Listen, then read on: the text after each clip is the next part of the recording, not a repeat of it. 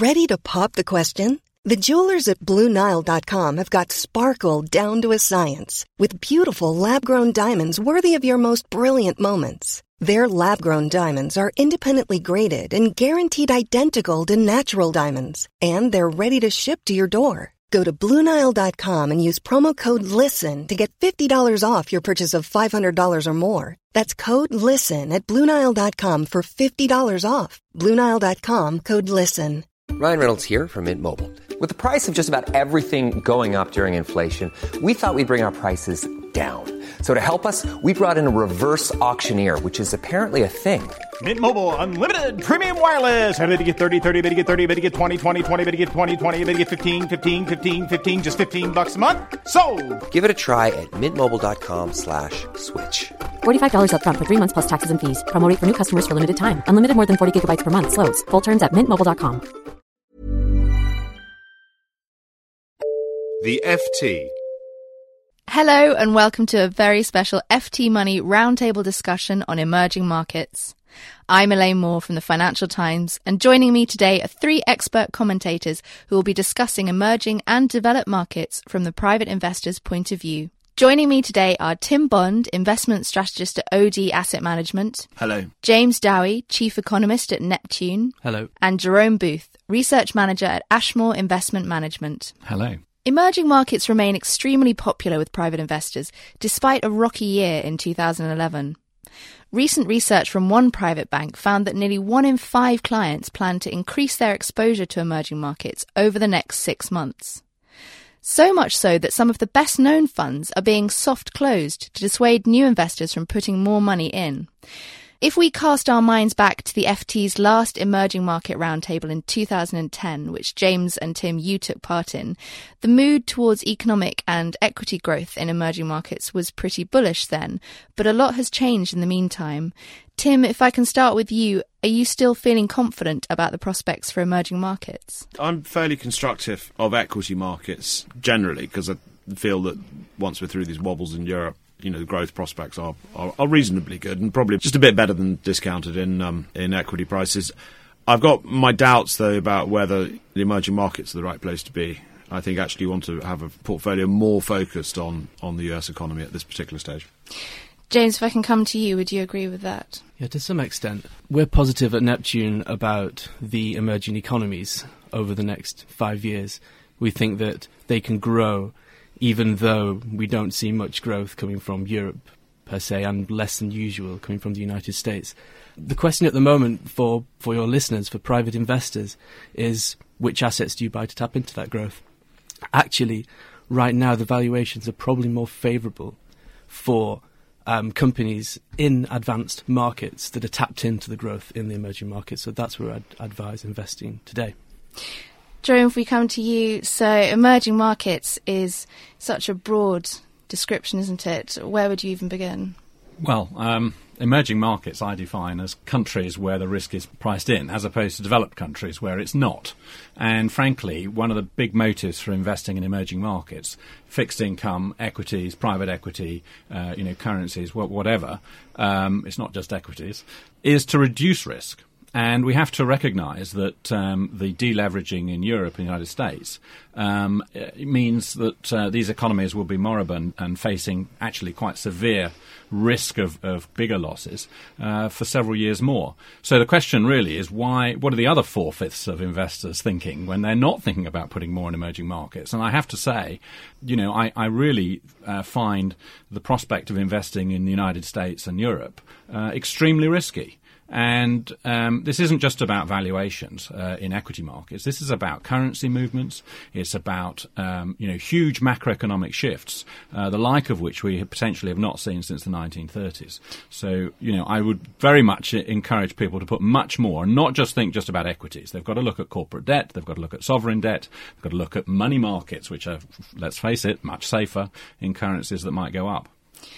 Tim, there's been some huge news from Europe. So although the Eurozone has technically avoided a recession, there's still a lot of trouble in the area. And I think that that's had a huge effect on emerging markets, hasn't it? The idea of the two being separate is not right.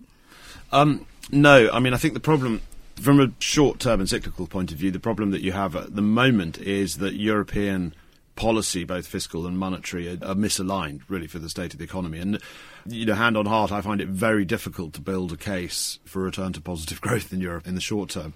Europe is the largest export market for a lot of the emerging markets. And at the same time, China represents a bit of a problem. I'm very agnostic between the bear case and the bull case and the sort of neutral case in China. But the point is you can make quite a lot of different cases for China, all with equal validity, it seems. I think, pragmatically, the Chinese may have made a bit of a policy mistake in that they're going into a period of quite weak demand from their biggest customer, which is Europe, at a time when they haven't really done much about generating much internal demand.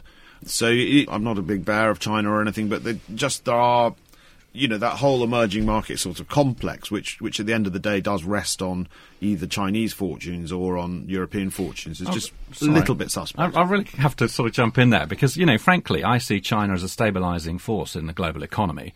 And it's not all about China. There are another 60 countries you can invest in. And it is 85% of the world's population. And they're all highly diverse. And I would say that China has every policy option ahead of it, compared with Europe, which was run out of options, has almost nowhere to go. I mean, the risks from a macroeconomic point of view are much, much higher in Europe than in China. And actually, the equity market is also extremely cheap.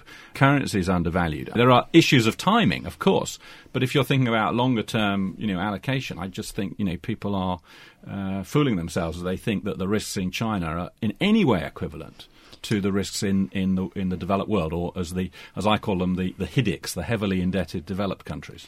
James, would you agree that China is central to any discussion about emerging markets? Yeah, absolutely. I mean, it's a growth pole in emerging markets. And I think there are two questions you need to ask about China today in that capacity. First of all, the sort of 5-year, 10-year view. There's a lot of talk that China's slowing down, in a structural way. And I think to a large extent, those views are being kind of pushed too hard.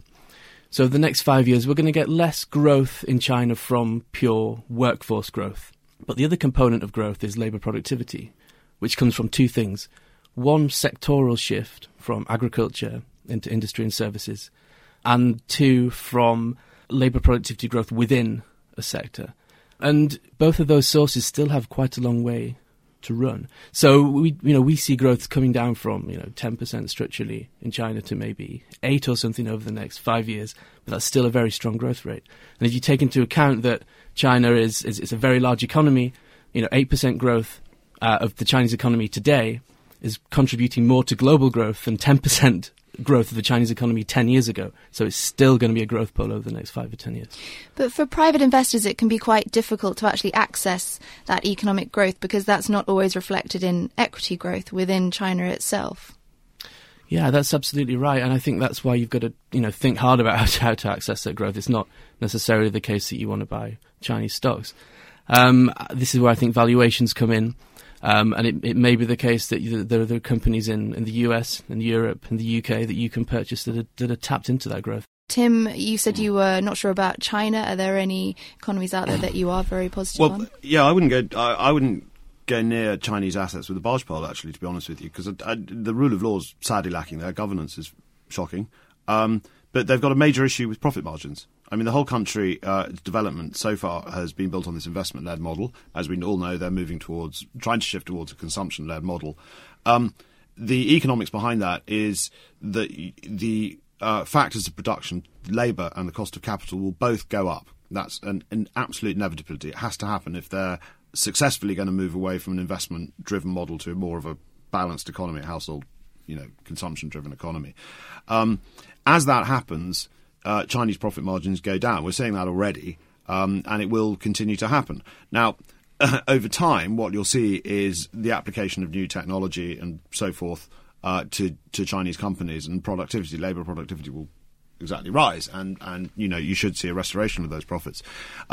But I think over that period, it's going to be quite painful, and you're not going to have a lot of profits. So I'd keep well away from there, and also bear in mind what happens when, now that the arbitrage of Western labour costs against Chinese labour costs, now that that's sort of in its closing stages, that's been a soporific on Western innovation and technological research. So the net effect I would expect to see over the next 5 years of China moving towards this more consumption-led model is A, Chinese profits get crushed, B, you see R&D and innovation pick up very strongly in the West. So there's quite a case there for the developed markets as well, not just the emerging markets.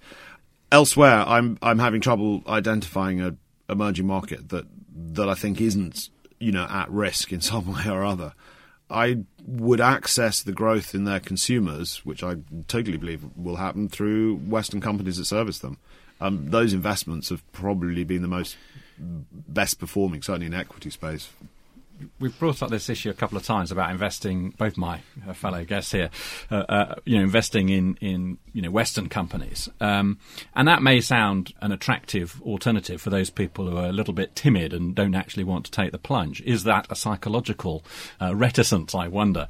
But there is a risk in this, and that is that if you really do get the worst case scenario, if you get depression, as we got in the 1930s, then any company which has significant lines of business and is vulnerable because of that in the West actually is also at risk. And if one is investing in emerging markets partly to reduce risk, then one should go actually to the emerging markets. I mean, Lehman in the UK had $6 billion in cash when Lehman in the US blew up, and there were some articles at the time, oh, well, they're all right because they've got all this cash. And then, of course, there was a $6 billion transfer.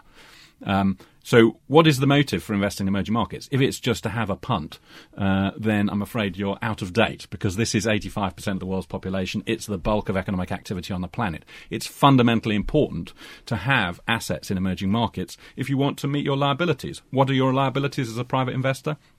Having the purchasing power in 20 years to buy cars and petrol and food, because a lot of these things will be priced in emerging markets, whether we like it or not.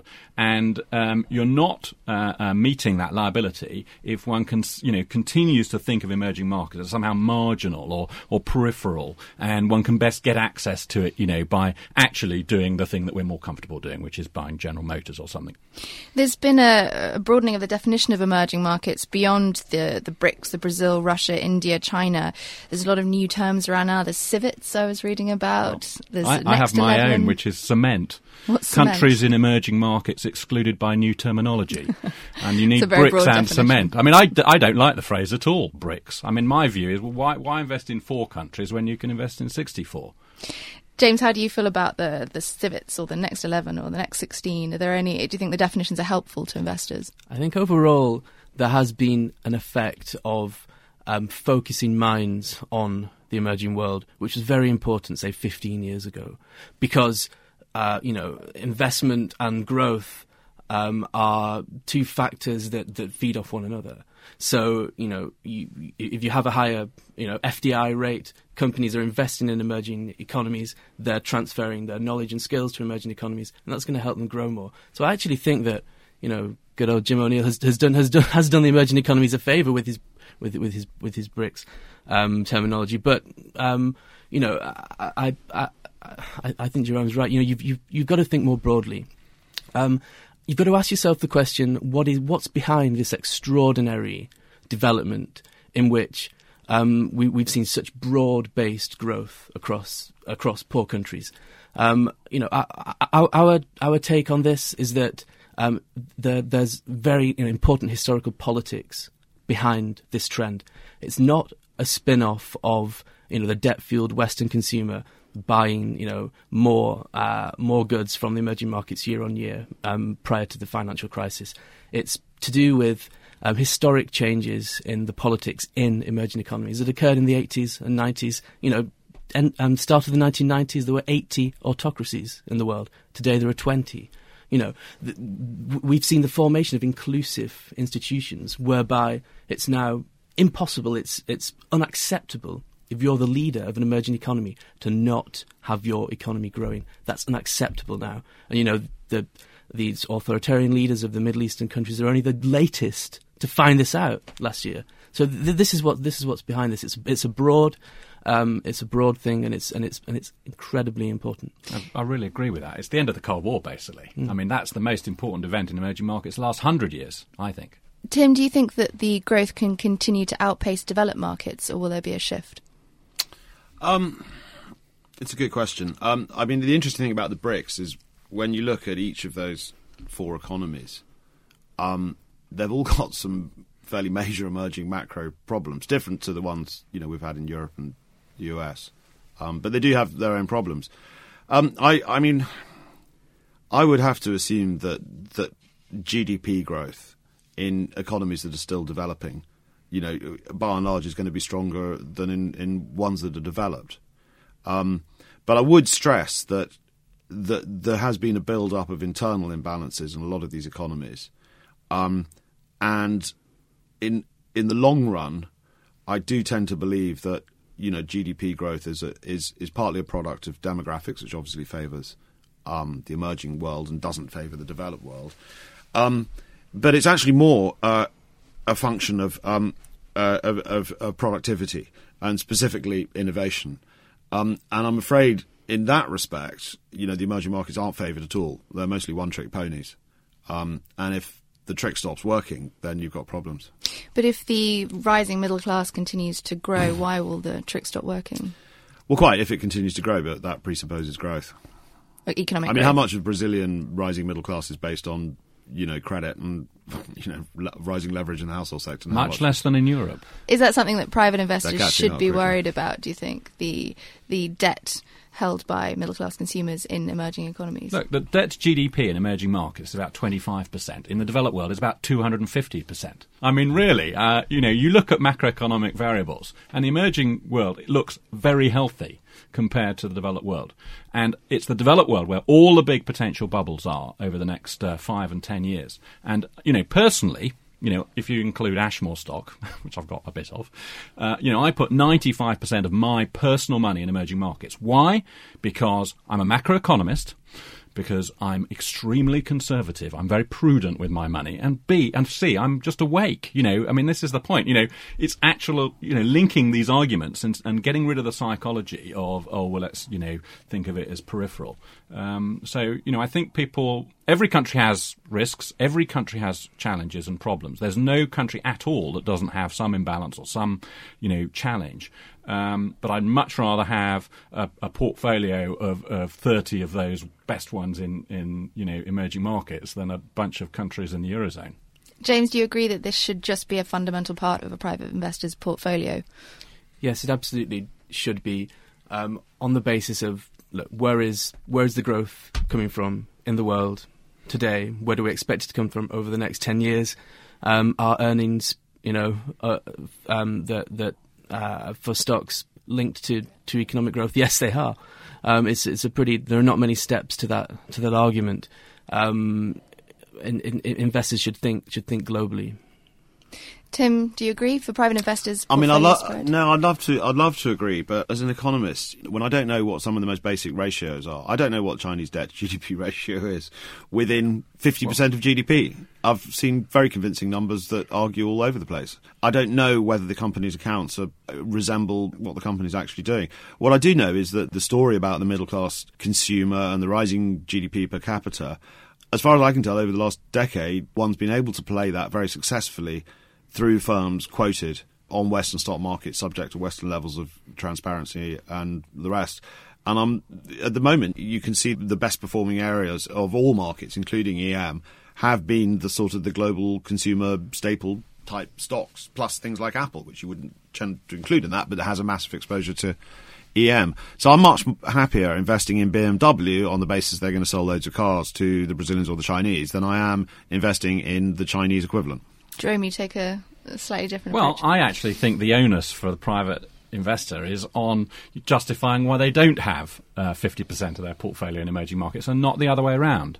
And, I think investors need to ask themselves the basic question, are they prejudiced?